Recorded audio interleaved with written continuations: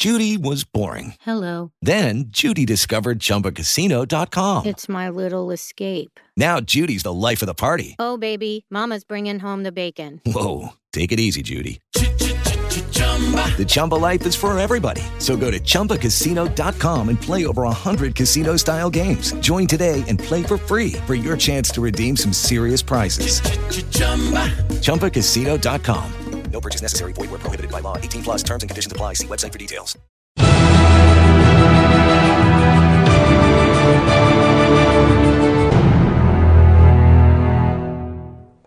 Hello, everybody, and welcome back to another edition of the Christian Contrarian. I'm Gary Wayne, author of the Genesis 6 Conspiracy, and this is episode 49, the seals and the trumpets, as we move forward with end-time chronology, overlaid onto what Jesus talked about and provided for us in Matthew 24, Mark 13, Luke 17, and Luke 21. And in episode 48, we talked about the seven churches. And I wanted to talk separately about the seven churches, kind of away from the timing as we start to move into the last 7 years and the birth pangs and all of the signs that Jesus was talking about, just to sort of talk about that as a separate entity. And I wanted to go back and underline a couple of things from episode 49, some of the things I may not have underscored quite as well as I ought to have. So when we look at the seven churches, we know that they were in existence at that time, afterwards, and will be also into the end time until the church is removed from this world.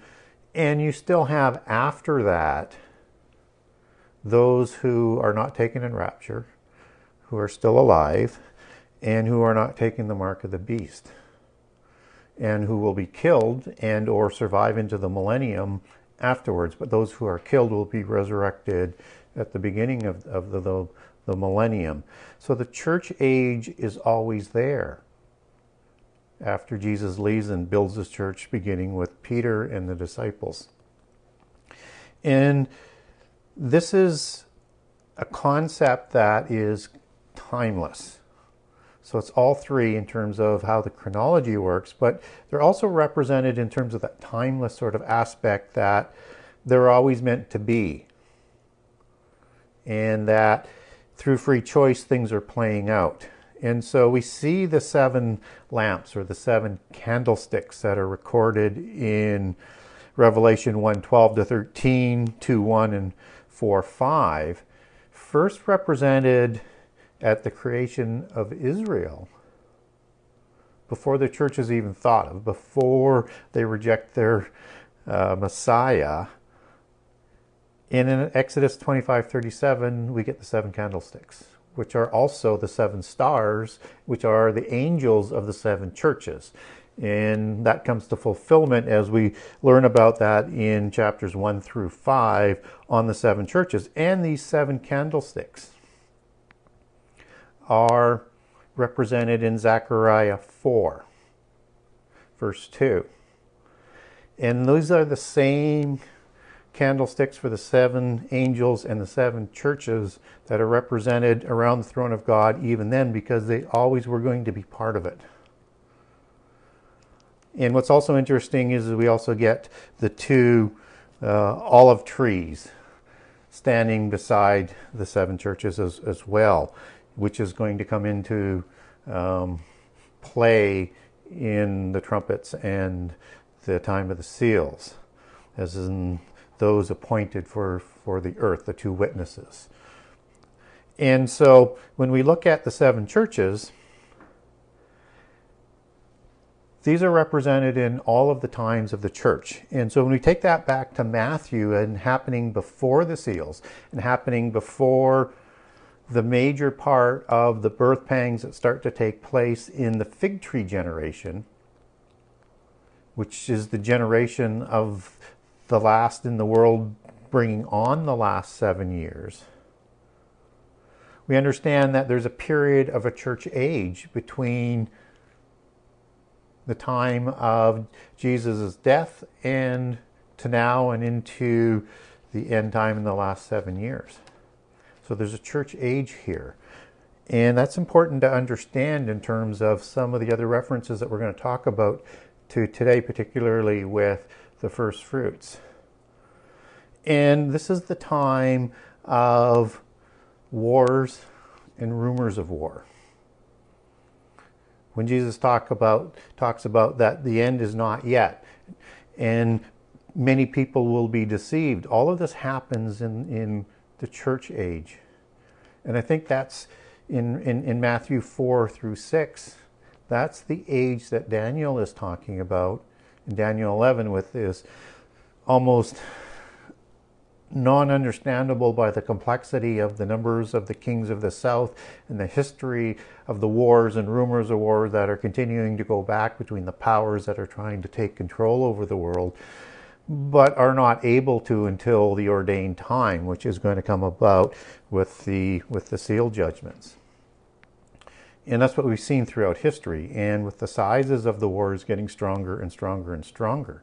And so we should look for multiple wars, multiple skirmishes, and wars getting stronger in the birth pangs and even before the seal judgments. So I would expect that we're going to see things that are Armageddon-like even before we get into the seals, because we can't imagine what the trumpets and the seals and the ultimate wrath bowl's destruction is going to look like. So we need to sort of keep that into perspective. And so if we understand that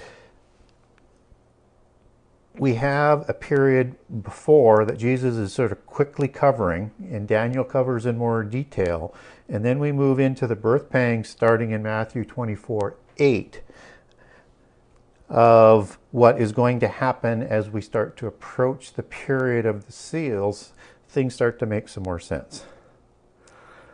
And so as we end Revelation 5 and we approach Revelation 6, we need to understand what that prophetic timing is. And so Revelation 6 becomes a culmination of ever-increasing birth pangs in the last generation. And so when we're seeing like pandemics like the COVID, that's starting to come in a way that is funneling into the end game of the globalists to bring about a universal religion and a world government. And we start to see all the things they do to take advantage of that, to continue to put that in place as we go, but we're not there yet.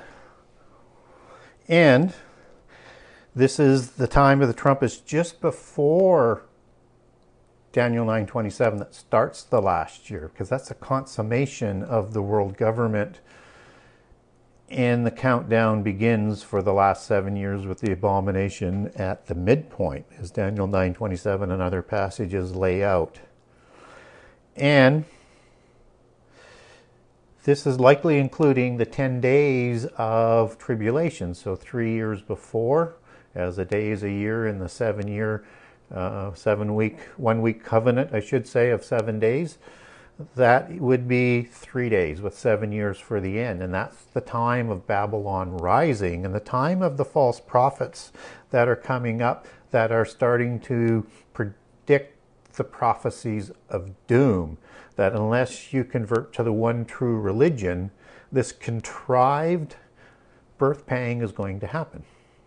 They won't call it a birth pang. They'll just do the Babel syndrome and try and scare everybody into one universal religion under one government, or be destroyed from the face of the earth. And so we need to understand that this is a period of before the last 7 years. There's a significant rise of Babylon influence and rising to power to create the religion of the last 7 years. Well, let's say the first 3.5 years of the last 7 to be more accurate. And of course, we get a representation of Babylon in its description that is holding the 10 kings subservient to itself, whom the kings are going to grow jealous of, and they're going to hand their power over to Antichrist at the midpoint of the last 7 years. And they're going to destroy Babylon.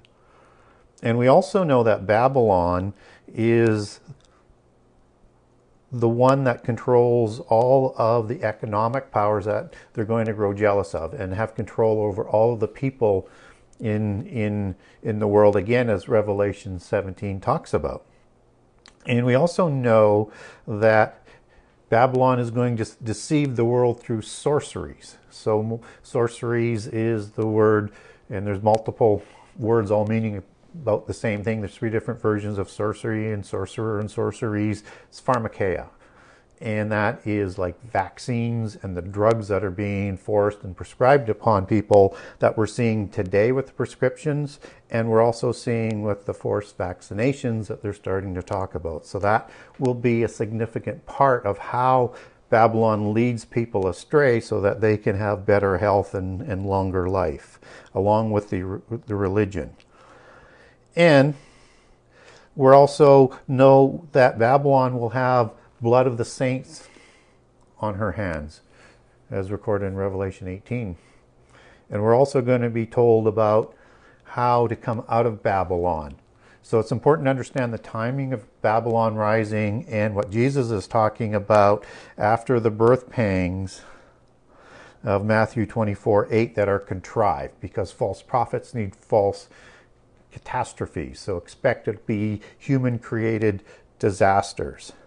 And it is before Zechariah 6 where the chariots and the 4 spirits of the world, the angels of prophecy and empires are released, just as the horses of Revelation 6, which are the 7, which are the baffling winds or spirits that ride the horses. Autos, as it goes back to the baffling wind, are the same riders as recorded in Zechariah 6 that go about to bring about this new world order, a new world religion from that rising Babylon, talked about in Revelation 2:10 for that first 3 years of the 10. And that will be the time of conquest to bring about Babylon coming to the top and then sponsoring Antichrist to negotiate the contract. And so as we move through the time of Daniel 9:27 in the first 3.5 years, we have the time of a reigning universal religion which has a 10-king worldwide government that is answering to it. And this is also the time of Matthew 24:9. So as we move out of the birth pangs, we're moving into Matthew 24:9, and that is the time of affliction. So Babylon comes to power. Now it's really going to start the tribulation and really heat the tribulation up to a level that we thought was there before, or what we're seeing today against the church, we've seen nothing yet until we've seen what Babylon does. And this is the blood of the saints that is being talked about, that is found within Babylon, and why we're told to come out of Babylon at the midpoint of the last 7 years. And this is the time of Revelation 6 still. And this is when we see the time of the saints, the martyrs, those who have died for the testimony of Jesus. These are the testimony of the church age. And now we're going into the last 7 years. So you could mark the 5th seal, I think, in Revelation 6:9 as the start of the last 7 years. So just after, although I'm open to the seals being opened a little bit before, obviously with what's going on, but from the start of the last 7 years, this seems to be when it's going to take place, because they're told to wait a little longer for those who are killed like they are, who they have been killed, are to be killed in the great tribulation of the saints, not in the wrath of God, but the tribulation of the saints. Not the tribulation of the world that happens after the abomination that we'll talk about in a few minutes, but the tribulation of the saints. And so I think this is the first 3.5 years of tribulation of the last 7. That's included amongst the 10 in Revelation 2:10. And the age of Babylon is 3.5 years, because we know after Antichrist comes to power, he's going to be handed power by the 10 kings to overthrow Babylon, and does so. And that's shown in Revelation 17. And we also know that the midpoint when Antichrist comes to power is the abomination, and that's 3.5 years. And we get that from Daniel 9:27 and Daniel 11 and elsewhere. And we also know that Christians are going to be afflicted and killed in 24:9, Matthew 24:9. And that word affliction is thikles, which is tribulation, which is used for tribulation elsewhere. So in my opinion, the translators should have used the word tribulation there. It would have taken a lot of confusion out of things. And these are the ones that are also going to die for the sake of Jesus. And that's why we have the testimony. And in Mark and Luke, we've got the Holy Spirit still here that is helping us to testify before the world and rulers for the word of Jesus and the great Holocaust or genocide that comes with that. And when we look at Matthew 24:11, this is the time of Babylon's false prophets. And so they'll be prophesying other things all throughout Babylon's rule and reign. And Revelation 7:1 begins after the 7 years start, or right at the start of the 7 years, and you have the 144,000. And they're going to be what appears to be martyrs as first fruits, as are recorded in Revelation 14:1-5. So it looks to be at the same timing, and I'm going to sort of double tap that as we get a little bit further on in the show into the timing, but that's 3.5 years of preaching the gospel to the world and awakening lost Israel in preparation for second Exodus. And we also have the time of the two witnesses, the two olive branches, the two witnesses of Jesus that stand before Jesus, just as Jesus stands amongst the seven churches and the two olive sticks in the throne of God. And they're in Revelation 11, they're to preach for 3.5 years.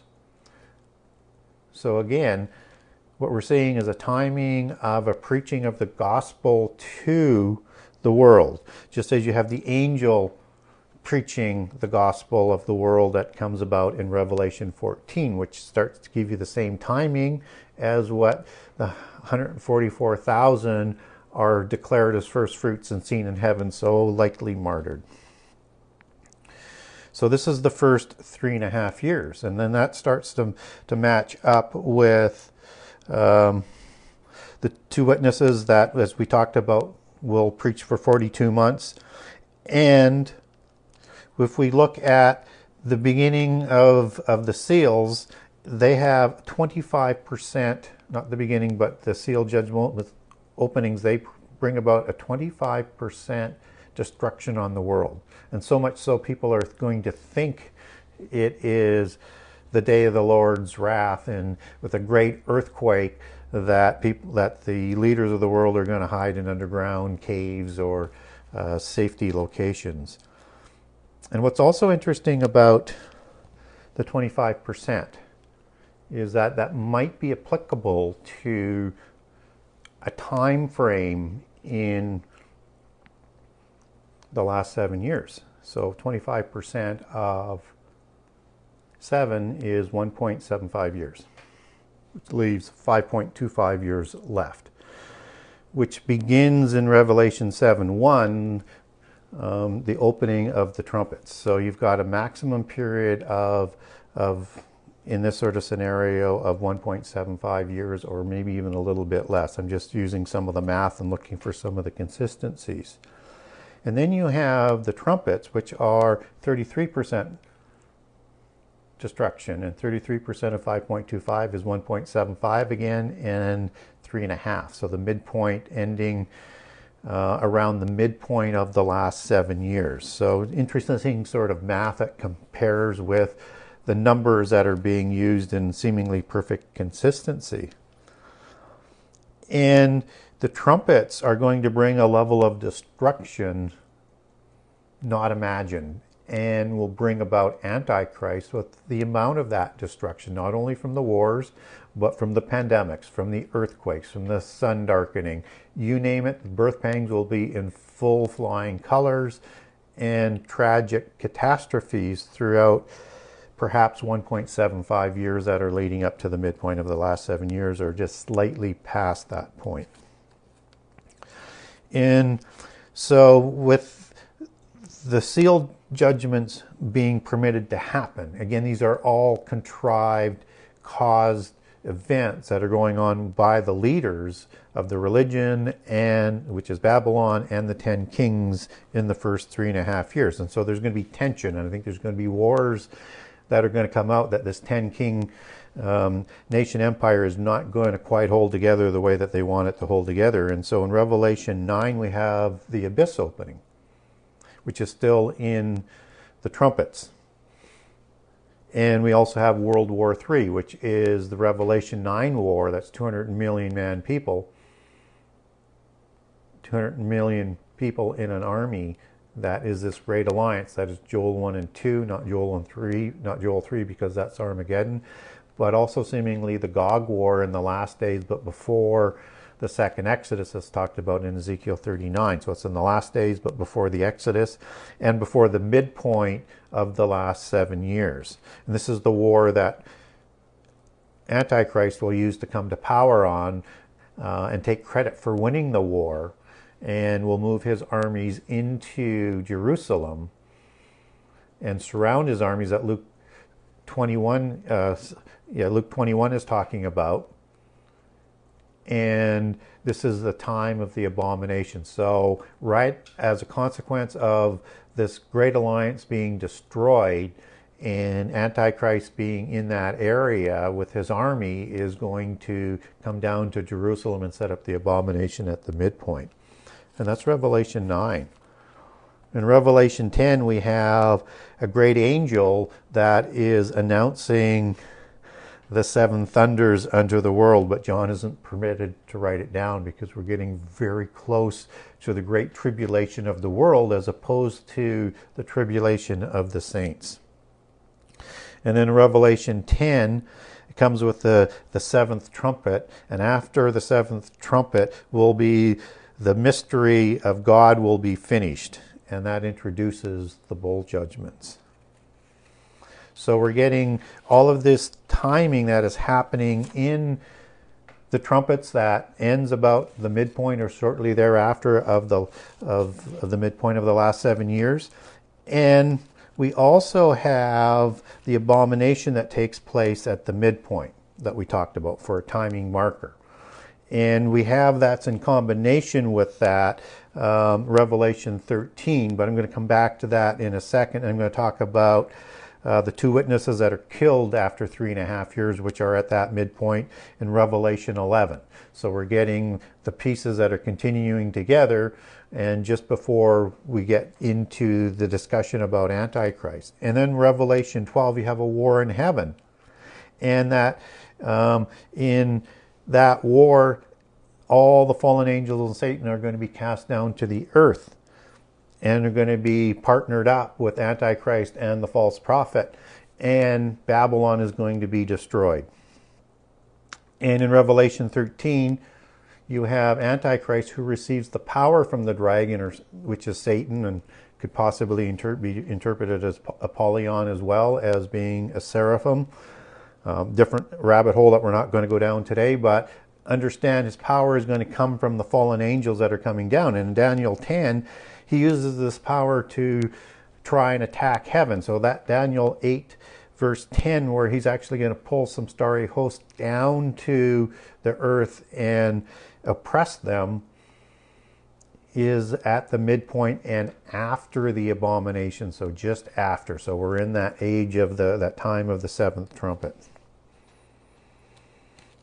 And this is the time when we move past the abomination and the time of the mark of the beast. So the abomination happens, the image goes up, everybody has to take the mark of the beast, and Antichrist's rule is for 3.5 years, as Revelation 13 talks about. So Revelation 13 is still giving us the details of the rise and the completion of the first 3.5 years, and is coming to power. And then the great tribulation of the world, not seen since the beginning of the world, and the bull wrath that will come out of that in the year of the Lord's wrath and the year of the Lord, probably 1 year, probably the last year of the last 3.5 years, but before the year of the Lord's favor, which is the freeing of awakened Israel and leading visible Judah with Jesus at the front to the wilderness to meet those who fled at the time of the abomination from Jerusalem, who are Judah and are going to be protected by God for, you guessed it, 3.5 years. And so this is the timing of when the great tribulation of the world is going to go on. This is when the bowl wrath will eventually come out, sometime just after the point of the last 7 years. That's when Jesus is going to ensure that we are saved from the wrath, because the wrath bowls are the wrath. It is the year of the Lord, or the year of the Lord's wrath, and they are poured out. So that's what we're going to be saved from.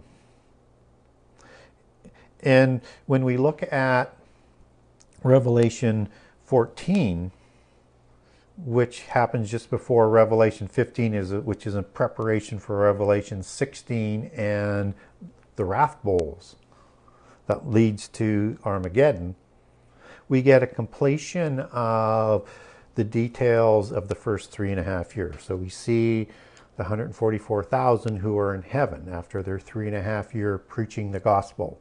And the angel has now just preached the last gospel to the whole world in Revelation 14 to complete what Jesus said, that before his coming, the gospel will be preached to the world. Yes, the churches have preached throughout the church age and even into the first 3.5 years, and there will be testimony even by those who do not take the mark in the last 3.5 years. But God wants to make sure that once this threshold has been crossed, once this time has been crossed in the last 3.5 years, that there is no excuse. So he has sent 144,000 to preach against the world order in Babylon in the first 3.5 years. He sends his 2 witnesses, who are witnesses to things that are key to who Jesus is, what happened to Jesus in the history of Israel, and probably in the antediluvian epoch. But we're not going to go into discussing as to who the 2 witnesses are today, because that's like a show on its own. So we may do that down the road. But Revelation 14 has the culmination of the 144,000. And then Revelation 14, 7 through 20, we get a summary of the last 3.5 years. So everything that's going to happen after Jesus takes his people who are still alive, takes those who have died in him, after the last of the first fruits, because there's an order. Christ, the first fruits, and then when he comes, those who are still asleep and who have died in Christ, and those who are still alive. So that has to be fulfilled, and the first fruits are the second in the order. And the first fruits finish with the 2 witnesses and the 144,000, and all of those seen in Revelation 7 throughout the tribulation of the saints. And then Jesus comes for those who had faith in God and Jesus but died from other causes, and those who are true Christians to God and Jesus will be raptured. And those who are not will still have a chance to earn their chance through fire. And that's going to be the wrath bowls, and there's no getting around it, and not taking the mark of the beast, and not worshiping Satan, and not worshiping Antichrist. And if you are killed in that, then you will earn your right to be in the millennium, and those who survive will go into the millennium and will be witnesses and will help repopulate for the millennium. And so we get that summary of everything that's going to happen, all the major events. And that closes the first 3.5 years. And if we just sort of let Revelation overlay onto what Jesus said, things start to make sense in the timing. And things start to make sense with all the other passages. So I'm hoping that brought a few things together from episode with the 7 churches that we did last 2 weeks ago. And hopefully when we do the next episode for the last 3.5 years in a couple of weeks, you'll see how things fit together even more. So until next time, may God bless you abundantly. And if you have any questions or you want to get hold of me through my website, the Genesis6conspiracy.com. That's Genesis6conspiracy.com. And thank you and goodbye. With the Lucky Land Slots, you can get lucky just about anywhere. This is your captain speaking. We've got clear runway and the weather's fine, but we're just going to circle up here a while and get lucky. No, nothing like that. It's just these cash prizes add up quick. So I suggest you sit back, keep your tray table upright, and start getting lucky. Play for free at LuckyLandSlots.com. Are you feeling lucky? No purchase necessary. Void where prohibited by law. 18+ terms and conditions apply. See website for details.